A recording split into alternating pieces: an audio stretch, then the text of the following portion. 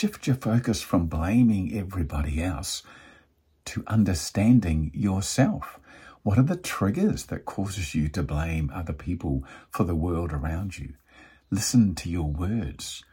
Focus on your thoughts. What is it you're thinking about? Who's offending you and why? Are they not meeting your expectations? What's happening here? It typically isn't other people that deserve your blame. And I'm not saying you should blame yourself. You should just analyze yourself and think, what's caused me to think like this?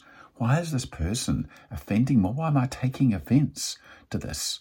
I know it sounds easy, but in reality, it's not, is it? But you can do it slowly but surely. You'll find yourself changing and growing and becoming more flexible, more loving. You can do that.